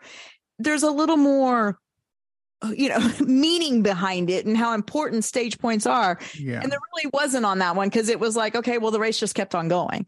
So that was just my thought on it. And I just wanted to see what other people thought about it. But going back to the hard racing, we're going to wrap up our audio here. We've got some audio from guys who, I mean, it got crazy, especially there towards the end of the race. Well, and after the race on pit road. In fact, I need to see, I haven't looked, and I should have, to see if penalties came out. I can't imagine that Daniel Suarez has not gotten a penalty or will not get a penalty. Mike, I don't know if you've seen today if any penalties came down, but on pit road, and especially because of pit road, and I would not be, if they haven't, I would not be surprised, honestly, guys, if he's not suspended for a race, because that is a no-no to do anything on pit road, any sort of retaliation, and especially on a pit road at a road course like that, where you've got all the teams, all the, officials and everything standing out there, and you're going to come hauling ass through. Daniel Suarez came hauling ass down, bumped his own teammate out of the way, and then went hauling ass again and bumped into Alex Bowman twice. Before they got to really the real crowded area where they stopped and parked. Then it was so funny because you watch the INDYCAR and they get out of their car and walk over, and I guess Bowman kind of explains and I guess puts the blame on Chastain. So Suarez walks off, and then he goes over and starts trying to chew out Chastain, and you can hear we couldn't pick the audio up for it, guys, because it was just too faint, but you could see them going at it. And at one point, Ross Chastain tells Daniel Suarez, "Get off your high horse," is what he told him. Just get off of your high horse. I know it pissed off a lot of my friends that are big time Suarez fans. I'm, you know me, I am a Trackhouse racing fan, so I love them both. But guys, I went back and watched replays. I don't know what y'all saw there at the track and stuff, but when you go back and watch the replays, once again, and I'm not trying to play the Ross Chastain homer, but that was Alex Bowman brake checking is what I think I saw, if unless I'm mistaken, but he caused a pileup. And that's where that went. Yes, Ross is an aggressive driver, and yes, Ross was aggressive throughout the race, but I didn't see Ross being any more aggressive than anybody else was. You guys thoughts on what y'all saw and what kind of the talk was in the garage area? Well, I just want to say real quick, Michael, feel free to jump in, but it was amazing. Ross Chastain. I mean, he was just driving his heart out. And the fact that he had to, at one point toward the end of the race, had to go all the way back to the back, and he worked his way up. And what did he finish? Let me look at the results here. I guess he finished in he finished fourth. Fourth, yeah. I told Michael, keep an eye on him. Let's see what he does, because he's going to get himself back in there, and sure as hell, if he didn't do it. Well, I think on that final restart, he almost took the lead. Like it was either the final one or the second to last one. I can't remember. I know Kyle was also in that mix too. I mean, like he was just typical, just driving balls to the wall, man. It was awesome to see for him. I remember talking about that. It was like, surely he's not coming back around and actually making this something. But I mean, I couldn't believe that, honestly. Do y'all agree? I was thinking about this, and I just, we talk about the resilience of this car. You heard, Elton Sawyer and stuff talk about the resilience of the car, and that may be leading to what some people are feeling as more aggressive style driving. I honestly feel in my heart of hearts that Ross Chastain is the one driver who, to me, understands and has a hold on how much this car can take. And he uses it to he is going to push that car to the max. And I think that's what a lot of people are not understanding is there's other drivers that I think are a little more hesitant still to push the car to see how far they can go. Whereas Ross has pushed it. He's tested it. He sees where it can go. And so he's using that to his advantage. Would y'all agree? Definitely agree. And I think he's the fact that he's aggressive and has shown that is he's made other people aggressive now to stay competitive with him. Mm-hmm. Right. Now we do have the audio for the I got this from Kersey and NASCAR and Fox. It's some of the audio they put together of Suarez on the radio. Okay. And if you really want to see the gist of what happened, go to YouTube and find it on NASCAR's page. It's NASCAR's YouTube page is what I'm trying to say.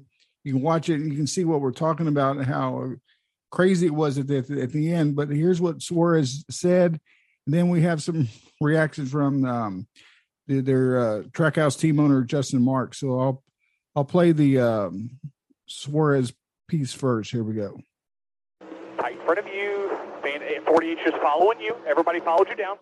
48's having to be really aggressive. He's left. Yeah, a bunch of them left here. Come on, son. Back up here if you can. Son of a What the 48 is there, man? He just went straight, and the one pushed him against me. Can anyone explain me what the one was trying to do there? Haven't seen it, but yeah, copy. We'll just talk about it later, man. Like the 48 didn't even try from the corner. Yeah, he went left of you trying to block, and they just, there were four behind him pushing him. It was I can't wait to get to the 48 and the one. I'll kick that out. All right, checker flag here, man. Sorry about that. Go get him next week. Ridiculous, man. There was the 48 and the one. Like second and fourth, man. I don't know if you'll be able to get to him with all the traffic. Let's be calm. We can always address it later as well. And what you don't hear, because I had to cut it, you see him go around the track in the car, and you see the 99 go up and bump the back of the one. Mm-hmm. Then he goes and does it to the 48, and he put her, he hit him pretty good. Well, and I'm going to be honest with you guys. When I was watching it, when it first all went down, and I guess it's because of what I felt I had seen on the track, I thought that he just bumped the one to get the one out of the way so he could get to the 48 on pit road is what I thought.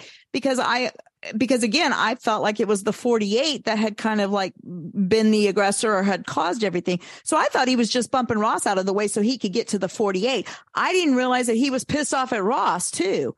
So it wasn't until afterwards. And then they started showing, I was like, wait a minute, why is he mad at Ross? And, and then, but I will say this, and I'm a huge Daniel Suarez fan. You know that. I love both of them, but Daniel Suarez, I've watched him go after you. We remember when he body slammed Michael McDowell out there on the racetrack. So I would not mess with Daniel Suarez.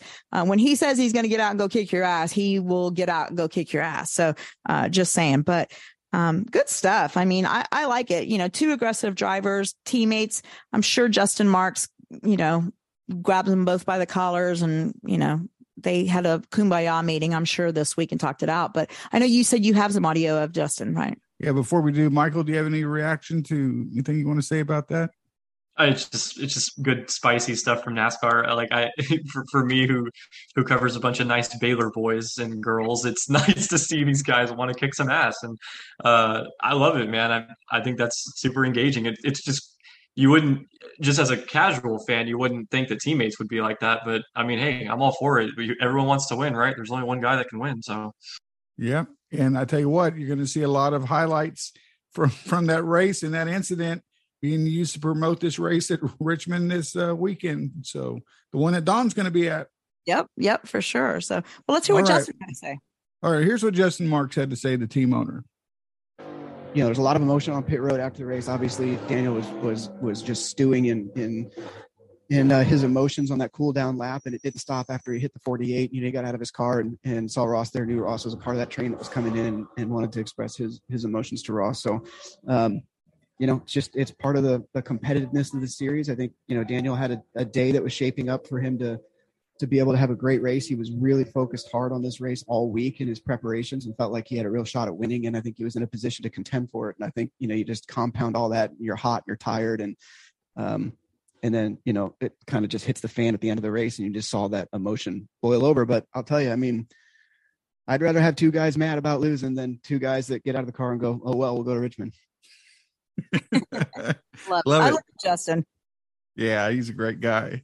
Yeah, he nailed it there. And guys, and this is to both of you, because I thought of you both when I saw this, but OMG, the lines for those two guys out at the track, they both had meet and greets out there. Of course, Daniel's Amigos, it was just insane. And then I saw Ross posted on Twitter, I guess with his sponsor, they were doing a meet and greet thing. And I mean, the lines to meet both of them was just crazy. And especially, Daniel's always got his Daniel's Amigos and stuff there, but ever since the Martinsville, ever since the hall on the wall, I mean, Ross's popularity has just skyrocketed. And, I still don't think he understands where, how quickly his career took off right there and how quickly he became a fan favorite or someone that, people want to meet. And so for him, he was just in such awe on Twitter about the amount of people that were there for the meet and greets. Did you guys get out and were you see, and then tell me, Mike, especially, you and Michael, tell me, did you see the Daniel's Amigos everywhere? Was there the bands walking around and playing and that kind of stuff out there? Oh yeah, they had the Daniel's Amigos were definitely out there. Michael wasn't at the track Friday, but I got to see and the watermelon drop. Yeah, that was insane. off the 250 foot tower there, observation tower. That was crazy. That was a big media event for Ross, and that was pretty cool. But I do want to say, Dawn, I still got to tell the snake story here, but before we forget, but Michael and I took a walk out to the Grand Plaza area where all the haulers are and the souvenir haulers and everything. COTA did an excellent job at setting everything up. That is such a fabulous facility. A lot of people Saturday. Now Michael got out and met some friends who had tickets in turn 12. And so he can talk about the crowd, but the crowd was really good Sunday, especially when you go up the front straightaway to the first turn there on that hill. There were people sitting all over the side of the hill in the grass, and the stands looked pretty full. So I think they had a pretty good crowd overall from what I saw, and the grandstands that I saw looked pretty good on Sunday. Yeah, it's like everywhere I looked. Like, I mean, because I went out there, I think it was like half an hour before the start of the race, because I went to go meet my friend Andretti, and I just was looking at people were flooded everywhere, and it was packed in all the grandstands. I was so pleased. I thought, yeah, this, because I remember we were talking about, I think you had said the contract was up or whatever after this third year for COTA, and like, there's like the whole conversation of, will they bring it back? Like, I think it's clear they're going to bring it back. I mean, it seems like the drivers enjoy it there. The fans love it. It was such a fantastic weekend. I wish I could have been there Friday too, but yeah, no, I mean, Sunday was it was great. Well, I mean, it looked like it was fun. And guys, because I know we're getting long, and I want to definitely go into INDYCAR there at Texas and some other stuff. We did have some other audio that we were going to listen to, but what I went ahead and did, Mike, is I play in our comment section. I went ahead and put the link in there. There was NASCAR, NBC Sports, their NASCAR. You get Steve Letarte, you get Brad Daugherty, and I'm trying to think who else it was that was there that it does it with them. I can't remember. Yeah, brain fart. Anyway, but they do. Oh, Jeff Burton. Hello, stupid me. They did like a little talk there, and there's some audio in there of Ross Chastain, Alex Bowman, and Kyle Busch talking about how aggressive it got, or if they felt it got aggressive and stuff. And there's a great. A little piece there that Ross Chastain does. Him and Alex Bowman's audio is a must listen to. So anyway, I posted the link there. Folks can go and listen to it there as well. So that they have it. That's what's fun about this Facebook Live thing. We can post it there too, and they can just go listen to it on their own. But overall, your thoughts though to wrap up COTA overall. Great weekend. Loved it. Hope NASCAR comes back. I understand that there was a 3-year contract. This is the 3rd year of the contract, but I understand they're coming. There's no plans to move this race anywhere else. I think it's here to stay. The fans like it. They got a lot of new sponsors for different activities and things that they've put in and done for this event. So I think it's going to be it's good for Austin. It's good for racing. And I think it's going to definitely be back again in 2024. Michael? It should come back. It better. As for my first experience, they've sold me. Sign me up whenever. If they bring it back, man, I'm ready to go. I would love to do it again. I hope they really do bring it back. I think they should. And then just to y'all's point from the beginning of the show, I know Don's going to Richmond. We're going to TMS. Hey, Dad, if you want to fly me out to California, I'll do those drag races. I'm happy to make it a three-way split so we can, split the coverage evenly and cover it all. But well, I've got connections out there. We can make that happen. We could probably make that happen. Call a guy. But hey, yeah. Dawn, real quick. So Michael and I are writing down the from the media. The media was parked in lot T. It's up on the hill.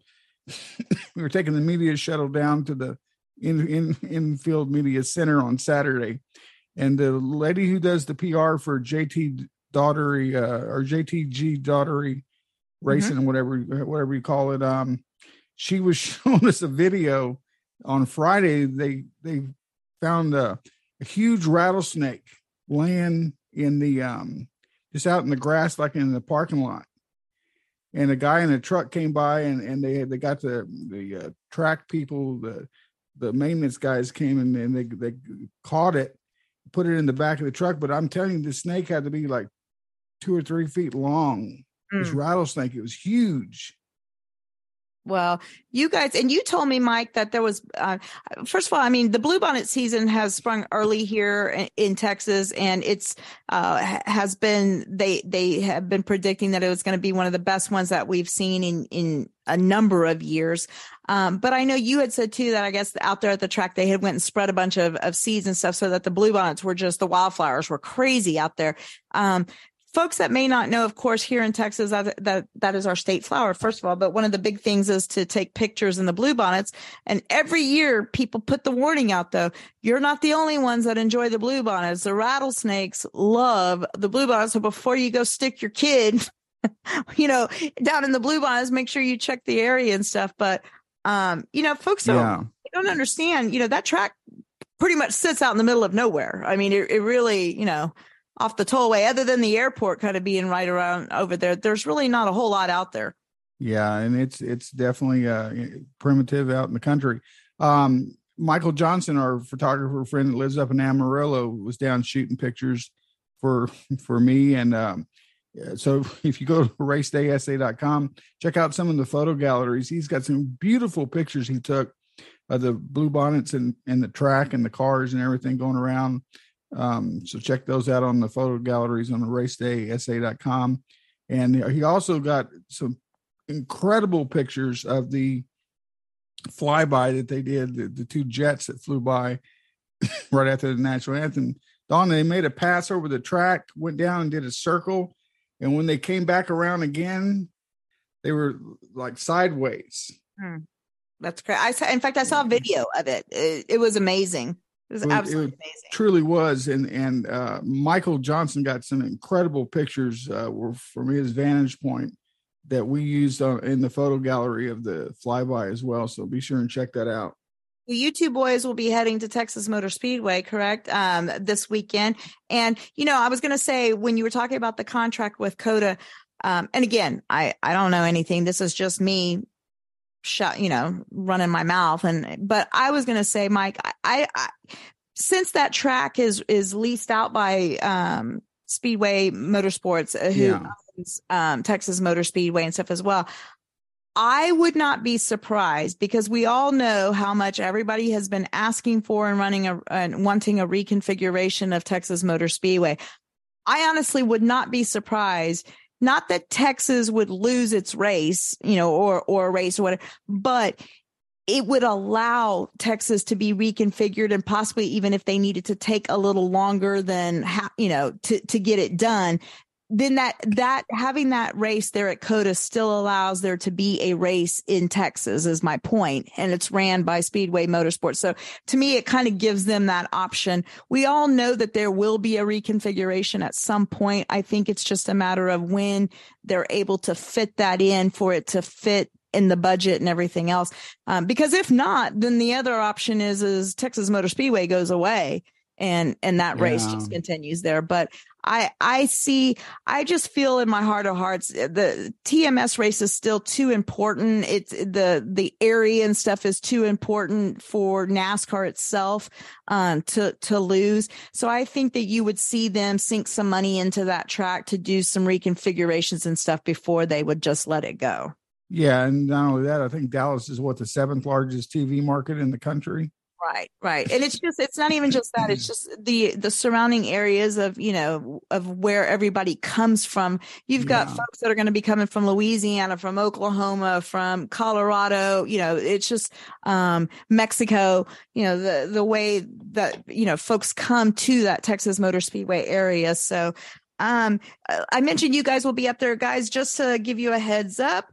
And it's kind of funny because the weather is kind of the same, where for both of us here, where we'll be going. But for you guys there in Justin at Texas Motor Speedway for Friday, 60% chance of rain, high of 84 degrees, low of 60. Saturday, partly sunny skies, 76 for the high, 49. So you guys are going to be sweating. I was going to say your balls off, but that's not appropriate, I guess. You're going to be sweating your butts off out there, out there and stuff, but it'll be nice and cool in the morning. And then on Sunday, let's see, the IndyCar race, is it Sunday or is it Saturday? Sunday, that's right. So Sunday, 60% chance of rain, 76 for the high, 52 for the low. So, it's going to be kind of iffy for you guys. And then for me, going out to Richmond, listen to this crap, Friday night. And so Friday we have the modifieds. We'll be racing out there at Richmond. Friday night, light rain, 41 for the low, 68 for the high. Saturday, rain.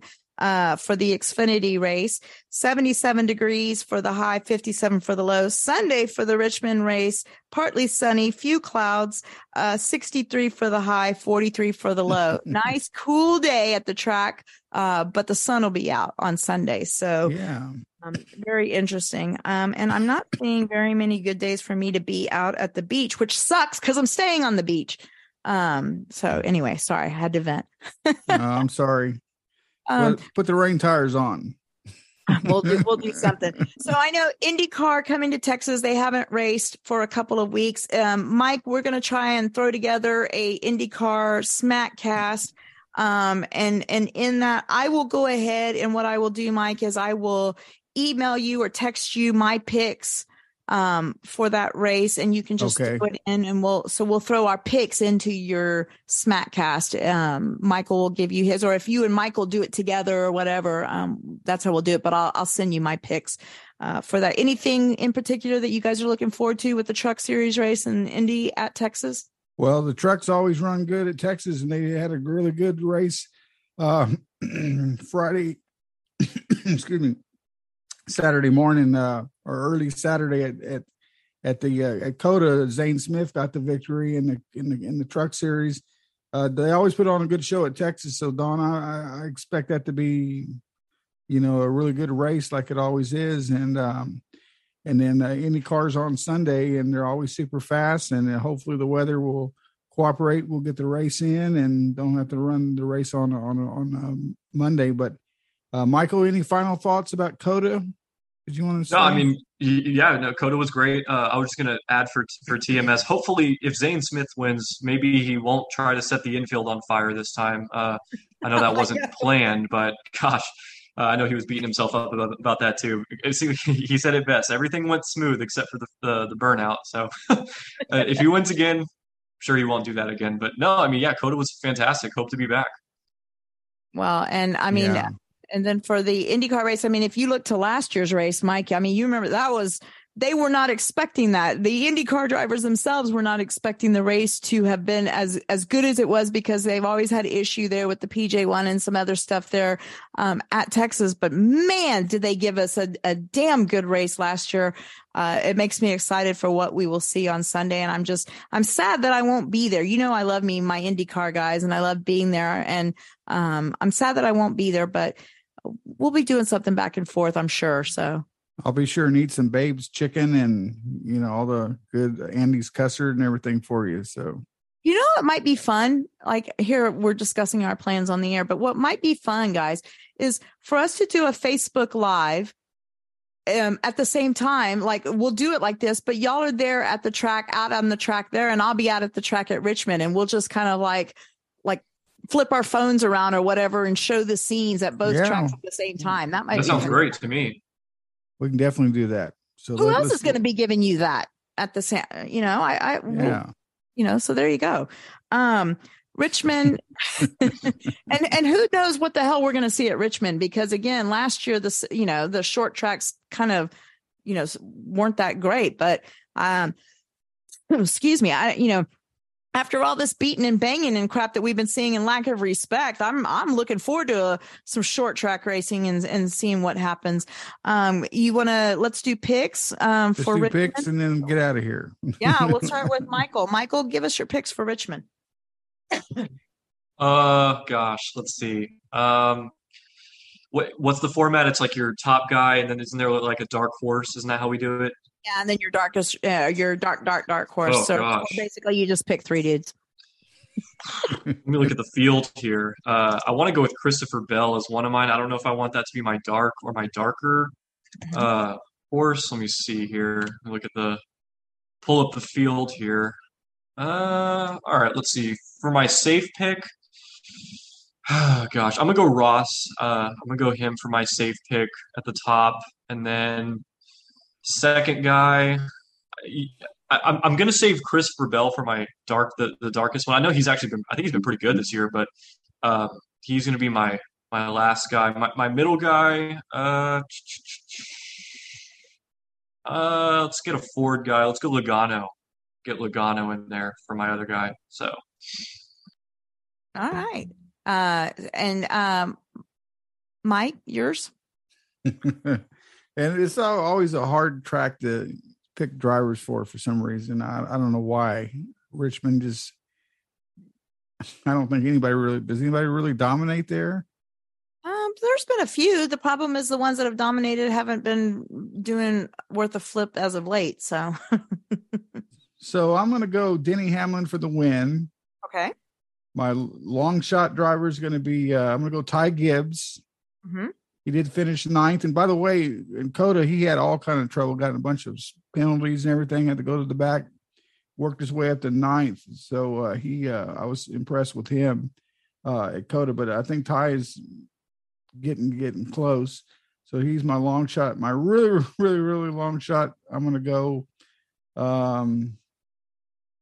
let's see here. Eric Jones. Why not? There you go. Eric, I mean, he was driving like crazy the week before, too. Okay. Yeah. I'm going to go Kyle Busch for the win. My next driver, my dark horse, I'm going to go William Byron. I mean, he's been hot as of late. And then my dark horse, it was going to be between Truex and Harvick, but you know what?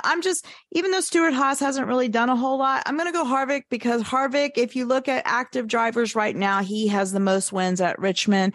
And so why not? Let's just go Harvick. I'll throw him out there. So those are my picks. We'll see what happens, or if I just curse 3 guys, which is probably the case. But I'm looking forward to this weekend, guys. And, we'll touch base. We'll see what happens. And, let's see if we can't cover 2 different tracks at the same time on Facebook Live. That'll be fun. I like it. Yeah, let's try it.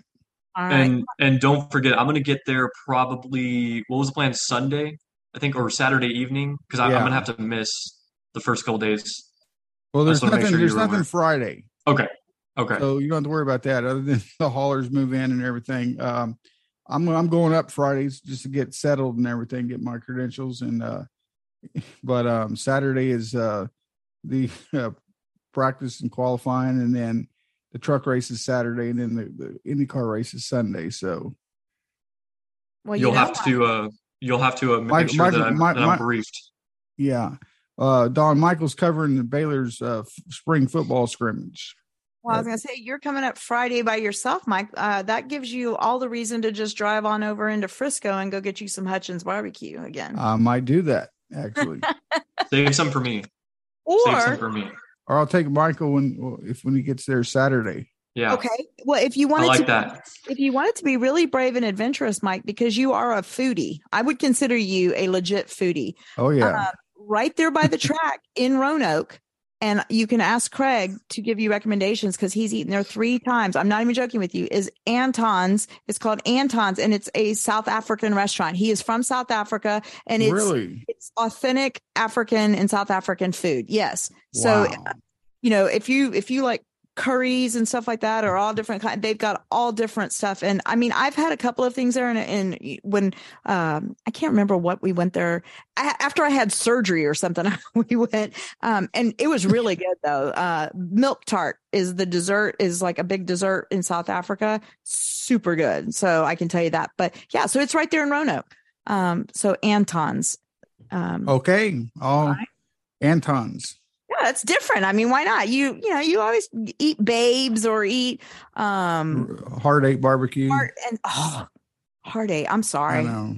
Well, before I knew, but now living up here, it's just there's too many other good places up there. Yeah, Heart 8 is like that's and Hutchins. That's where we went with Dixie and okay. Yeah. Or you could do across the street from Hutchins on Preston Road is Tender, which I highly recommend too. It goes, for me, it's Hutchins and then Tender is like right there. Or if you really wanted to drive and go into Sherman up here by where I'm at, that's where I went to Crackle and Oink for their ribs. Oh my God, I can't even with the rib. They're just amazing. Michael, we might be taking a little road trip Saturday night. I'm not opposed. You know me. I will eat. And then eat some more on top of that. So, all right, guys. Well, you guys have yourself a great rest of the week and weekend, and we'll figure out what we're doing for next week. Because I will be in Virginia still on Monday and Tuesday. So, and then I come back Wednesday. So it may be Thursday that we end up going live or doing something. But we'll definitely be back with you guys and get ready for Easter and. Because we'll be racing dirt at Bristol on Easter weekend, Easter Sunday. So you guys have a great weekend, though. I miss you. Mike, tell everybody I said hello at the track, and I miss them, and I can't wait to see them. All right, guys, have a great one.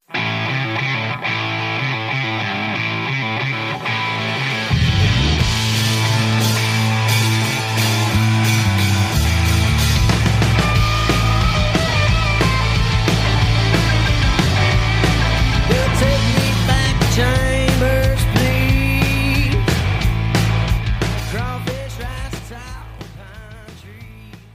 This podcast is a part of the C-Suite Radio Network. For more top business podcasts, visit c-suiteradio.com.